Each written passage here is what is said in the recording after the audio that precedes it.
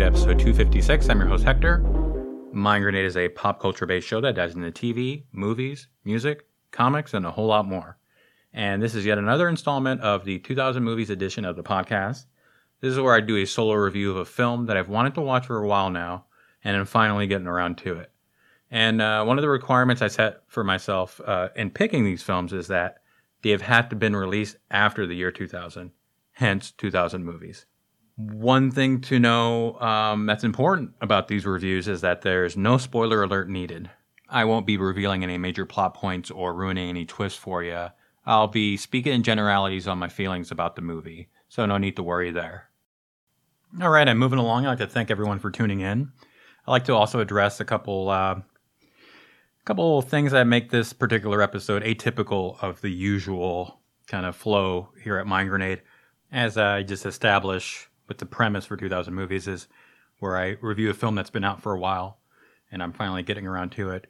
As you can tell with the title of this episode, Wrath of Man is actually still out in theaters as I'm recording this, so I'm just switching things up a little bit there with that. But it's not entirely unheard of for me to do this. I think I did this with a couple other movies in the past. But these are usually movies that have been out for a while. But just wanted to point that out, that I realize I'm kind of going against my own rules. And then the other thing I wanted to address is that usually when we put out episodes of Mind Grenade, 1 week it's a solo episode, and then the following week is an episode with me and my three co-hosts. And then the following week after that, it goes back to a solo episode. But as you can tell, this is 2 solo episodes in a row. And the reason for that is we kind of had some unforeseen scheduling conflicts between the 4 of us. Nothing bad. It's just we just couldn't get together on the same day. All 4 of us have busy lives, jobs, personal lives, everything else. It's actually pretty amazing that we keep the Mind Grenade schedule the way we do, considering, like I said, how busy the 4 of us are. Matt's married, has a full-time job. Ian's got a fiancée, a full-time job. Jason is married, he's got 4 kids, full-time job. We're all on different schedules, so I am pretty proud of the 4 of us being able to get together as often as we do and keep kind of a pretty steady schedule going for the podcast. And then, part of the reason I do these solo episodes, I realize that they're not probably as well received as the episodes when it's the 4 of us. But part of the reason I decided to do these solo episodes in the first place was for situations like this when we all can't get together. And I still want to put out an episode that week. I want to stay consistent with putting out episodes. So that's the way it worked out this week. So just wanted to point that out. And next week, barring any unforeseen circumstances, it should be a full house here at the Mind Grenade Studios. All right, now that we got that all out of the way, let me kind of let you in on my state of mind currently. It's, May 13th, 2021, the morning that I'm supposed to be posting this episode. I just kind of waited to the last minute here, but I'm pretty happy right now. The weather's getting nicer. The restrictions for the quarantine, the pandemic are starting to loosen up even more. And I'm super stoked. I'm stoked for the movie theaters being open. This will be my 6th time at the movie theaters this past weekend to watch Wrath of Man. And I look forward to all my trips this year to the movie theater. There's Dune later on in the year. There's the James Bond film that I'm just desperate to go watch. Just getting happier by the day. And one of my little, I'll let you in on this, one of my little rituals every year, right before the new year, is that I make a list of all the films that I want to go watch in the movie theater. And obviously things were a little bit different in recent times, but I got to put together that list for 2021. Now that, like I said, it's starting to loosen up around here. I'll let you in on my list of movies that I plan on watching at the theater. And, inevitably, a couple of these films on this list will probably drop off, only because if it's a movie that I'm kind of like lukewarm on, that, for example, I'll jump ahead on my list here. Free Guy, the Ryan Reynolds film that we'd seen trailers for last year, and then it got postponed, and it's coming out. It looks like it's coming out in August. That's a film that I don't have to see in the theater, but I'd like to. And if it gets close to the release date and the reviews are horrid, then I won't. I'll just save it for later. I won't make the trip out to the theater and spend the $17 for the IMAX seat and IMAX ticket. And so just from experience, there's always one or two movies where I had hopes for, but at the last minute, it just kind of fell apart when it came to the reviews. And I have to emphasize that I don't let reviews of films influence my feelings on the movie. It's only just when, like I said, when I'm already on the fence about a movie, and it'll help me decide whether or not I want to get all gussied up and spend $17 at the IMAX versus staying at home and waiting for it to show up on HBO Max or Netflix or whatever. So just want to point that out. So let's see. Let's get into my list here so far. The very first one was Wrath of Man on my list here. And that is followed up by A Quiet Place 2, which I did see a trailer for when I went to see Wrath of Man. That's due out next week, I think. Let's see, May 28th. That was actually one of the films me and the guys were trying to predict the Rotten Tomatoes score for right before the pandemic hit, the quarantine hit, and closed down everything. So that one I definitely want to go check out. I think I did 2,000 movies for the first movie, for A Quiet Place, the original one. And then really enjoyed that, and was then stoked to learn that they were making a sequel. Looks pretty intense, that trailer. It's a great trailer. It's one of the better trailers I've watched of recent. Then Black Widow is going to be dropping July 9th. So the MCU is back. Kind of a long time coming for Scarlett Johansson to get her own MCU film. And I wonder, it'd be interesting if they make a franchise out of that. Like, just keep going with the flashback. Spoiler alert, she didn't make it out of Avengers Endgame. So these will have to all be flashbacks if they make her prequels, if they make any more Black Widow movies after this one. Suicide Squad. It's another trailer I saw in front of Wrath of Man. The Suicide Squad. And that's James Gunn's iteration of the Suicide Squad. And it looks insane. That's due out August 6th. I wonder, will I understand the Suicide Squad if I've never watched the original Suicide Squad? I doubt I'll ever watch that first Suicide Squad movie. But this one looks like a lot of fun.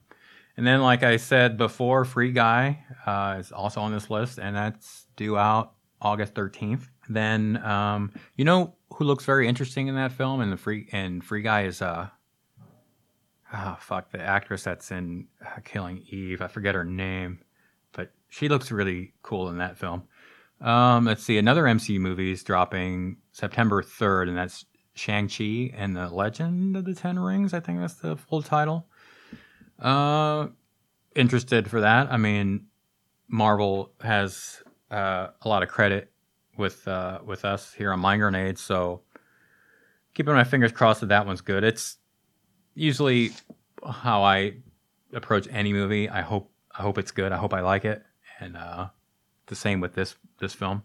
Another Marvel movie, but not an MCU movie. Venom: Let There Be Carnage. There was just a trailer that dropped the other day, a day or two ago, and they revealed who's the actor? Woody Harrelson. Woody Harrelson's portrayal of Carnage. I'm hoping that this next movie, actually, I was reminded recently by Jason, my co-host, that Andy Serkis, the actor who portrayed Gollum in the Lord of the Rings movies, is directing this sequel to Venom, which is exciting because he's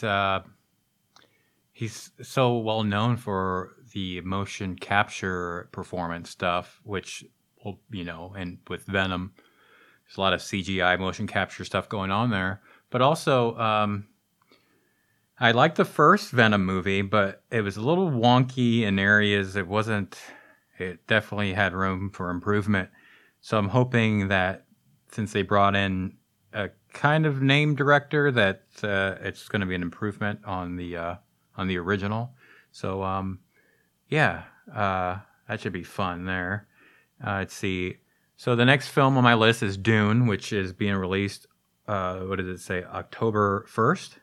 So yeah, I'm hoping that turns out to be good because the trailer is pretty amazing. The trailer has a song. It's got a cover of a Pink Floyd song. I think the song might be Eclipse, the last song on the album Dark Side of the Moon. I think that's what the cover that plays over the Dune trailer. But that just looks epic. And I just hope Denis, how do you say the director's name? Denis Villeneuve is one of the more exciting directors to have kind of emerged in the last 10, 20 years. So him helming this movie is an exciting prospect. So definitely that I'll be watching on IMAX. Follow that up by No Time to Die, the James Bond film, the final installment in Daniel Craig's Casino Royale saga. That's dropping October 8th. I'll definitely be there. That one's probably the one I'm most excited out of all these movies on this list. No Time to Die is my most anticipated film. It would be awesome to hear any of you listening to see what film this year is your most anticipated. If I've always got the email address there in the show notes. So I would love to hear what other movies people are the most excited about. That one's mine, the James Bond film. Let's see. Follow that up by an Edgar Wright movie. We get an Edgar Wright movie follow up to Baby Driver. This is Last Night in Soho. I know almost nothing about what this movie is plot wise, tone, none of that stuff. But just like with Marvel, Edgar Wright has built up quite a lot of credit with myself and with Matt and my other co-hosts. So excited for that. That one's coming out October 22nd. Last Night in Soho, directed by Edgar Wright. More Marvel, Eternals, November 5th. Eternals has a big, giant ensemble cast. Angelina Jolie, Camille Nanjiani, a bunch of other actors in there. I think Kit Harington from Game of Thrones is going to be in there too. So that should be something to check out there. Looks even more epic than the Guardians of the Galaxy type of cosmic spacefaring kind of Marvel stories. So the Eternals looks like it's kind of broadening that part of the Marvel universe. All right, and then this is a film I'm sure Jason is probably his most anticipated for this year. I could be wrong, but I know Jason is a huge Ghostbusters fan. And the Ghostbusters revival, Ghostbusters Afterlife, is being released November 11th. I hope that's good. I want to go check that out. Spider-Man No Way Home. Spider-Man No Way Jose is December 17th. Yet another Marvel movie. Um, that one has a lot of crazy stuff going on with the casting. There's a lot of actors from the previous Spider-Man iteration showing up for this one. We already saw J. Jonah Jameson in the last Tom Holland Spider-Man movie. They're also bringing back Doc Ock from Spider-Man 2, the Tobey Maguire film. They're also bringing back Electro from the Andrew Garfield Spider-Man sequel. So it's kind of getting crazy with the Spider-Man movies. But after watching Into the Spider-Verse, you gotta amp things up there with the Spider-Man stuff. Let's see. The end of the year is going to bring us a Matrix sequel. That's pretty wild. Matrix 4. Keanu Reeves is back, and so is what's the actress's name? She's pretty awesome. Trinity. Carrie-Anne Moss, that's it. It looks like Keanu Reeves and Carrie-Anne Moss are back for that one. Hoping they don't fall on their ass with this next sequel, because they were pretty innovative with the first trilogy, so they had set the bar pretty high, so they are going to be expected to do the same thing. So hopefully that turns out to be a success. And then to finish out the year on my list here of movies that I want to watch for 2021 is The Kingsman. Or let's see if I can pronounce that a little bit better. The Kingsman, which is a sequel or a prequel to The Kingsman, the Mark Miller comic book adaptation that starred Taron Egerton and Colin Firth, Samuel L. Jackson. This is a prequel, and I don't think any of those main actors are going to be in this one. I think it's a whole new set of actors. And I think Ray Fiennes is in it. I have to look into that one more. But I like the first two films, the first Kingsman and the second one. So hopefully this one's good as well. I am a big fan of Ray Fiennes. So Ray Fiennes is going to be, he plays M in the James Bond Daniel Craig movies. So be getting plenty of Ray Fiennes this year. So I think that's my wrap up. Like I said at the beginning, some of these will fall off. Let's see if I can make any predictions. Kingsman's possibly. I mean, I want that one to be good, but it being a prequel and not starring any of the other actors, that one could be a bomb. Ghostbusters Afterlife, that one's kind of iffy. I want that to be good, and the trailer looks promising, but that one could be another false start for that franchise. Matrix 4 also, I'm getting kind of like a little nervous for that. I want that. I obviously want that to kick ass. I love Matrix. I love action movies of that style.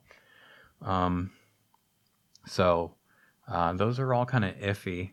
The iffy ones for the MCU movies, because objectively, every MCU film has been a success. Even the ones that we don't care for still were critically successful and commercially successful. But at some point, they're going to have an outright bomb, just a movie that just falls flat on its ass out of the MCU movies. Black Widow, I find that highly unlikely for that film to just completely fall on its face. Shang-Chi, there's not enough there, but I mean, I can't see people not being excited for just a full-on kung fu flick from the MCU, even though that character is not that well known. I mean, Guardians of the Galaxy wasn't well known at all, even for a comic book fan like myself, that grew up on Marvel. I knew very, very, very little about Guardians of the Galaxy, and then, a movie drops, and then it's a household name. Let's see, what other MCU? And then the Eternals, like just like Guardians of the Galaxy, it's a gamble. Like, I know less going into the Eternals than I did about going into Guardians before that movie dropped. think that made sense. So yeah, eventually a Marvel movie will just be a bomb, and hopefully it doesn't set off a chain of reaction, and just the rest of the Marvel movies just kind of like have a hard time recovering from having one bomb. But I mean, it's already pretty impressive. They've made 22 hit movies back to back. Eventually, yeah, you're just gonna fumble at some point. But I'm not gonna hate on them because, like I said, I've been impressed up until this point. So, all right, let me get past that and let's get into the review of Wrath of Man, the Guy Ritchie film starring Jason Statham. Let's see. Jason Statham is joined by Josh Hartnett, Scott Eastwood, Jeffrey Donovan, and then I didn't want to forget. Oh yeah, and then fucking Andy Garcia's in this film. So weird because he's good in it, but he's only in it for like a total of like 4 minutes, possibly like 5 minutes or something like that. But I didn't want to forget his name because he's kind of not been in a lot. I think the last memorable role I saw him in was in the Ocean's movies. But yeah, this movie is chock full of character actors. Eddie Marson's in it. Who else is in it? Yeah, man, it's a pretty big ensemble. But make no mistake, the star of this movie is Jason Statham, and boy is he badass. This movie. Well, let me get the description out of the way. It's a revenge/heist film. So it's equal parts revenge, equal parts heist film. They don't skimp on one or the other. I've watched heist movies that aren't half the heist movie this is, and the same with the revenge stuff here. The revenge film. The revenge part of it is very straightforward. Somebody murders Jason Statham's only son, and then boom, that sets off Jason Statham on his quest for revenge. And boy, this is a super masculine movie. Like, I think I grew more chest hair while I was sitting there watching this movie from how masculine it was. Very, very interesting Guy Ritchie film because it's not. It's very Guy Ritchie minus a lot of that humor that you would have like in Snatch, or kind of that tongue-in-cheek kind of British knock-around humor. None of that's here. Maybe a tiny little bit of it's here. Like there might be like one joke in this movie, but this is a very serious movie, but in a good way. Just straightforward. Jason's character, just like Jason Statham's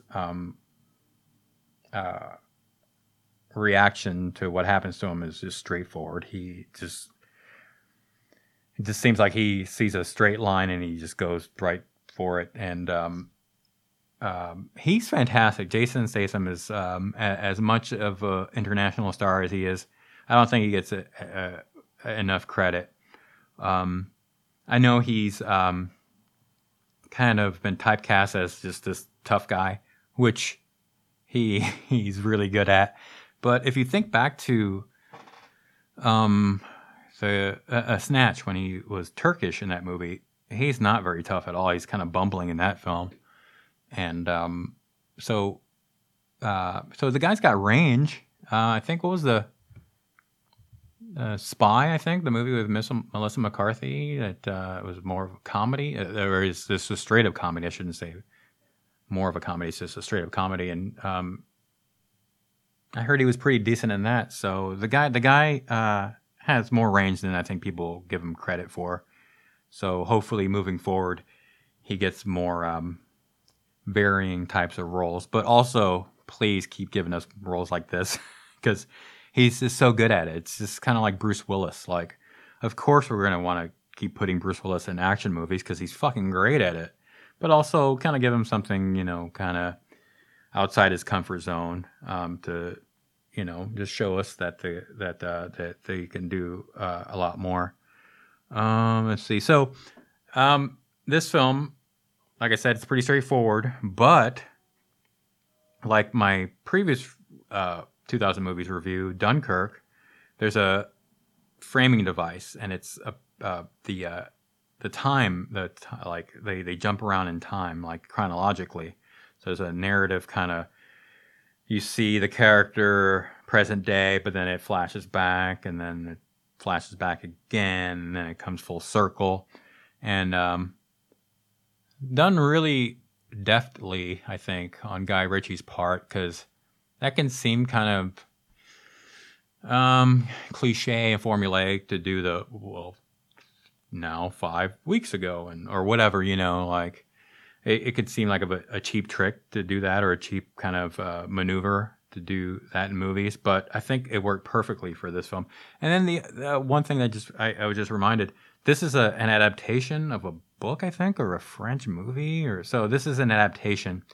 What was it? The title Cash Truck comes to mind, and that actually also reminds me now that the heist aspect of the film has to do with armored trucks, which is a great setting for a film like this, because there's like the danger factor, or the tension that can be kind of ramped up when it comes for both sides, for the people working for the armored truck companies, and the people hijacking the trucks, and then placing yourself, like Jason Statham's character, placing themselves in the middle of all that.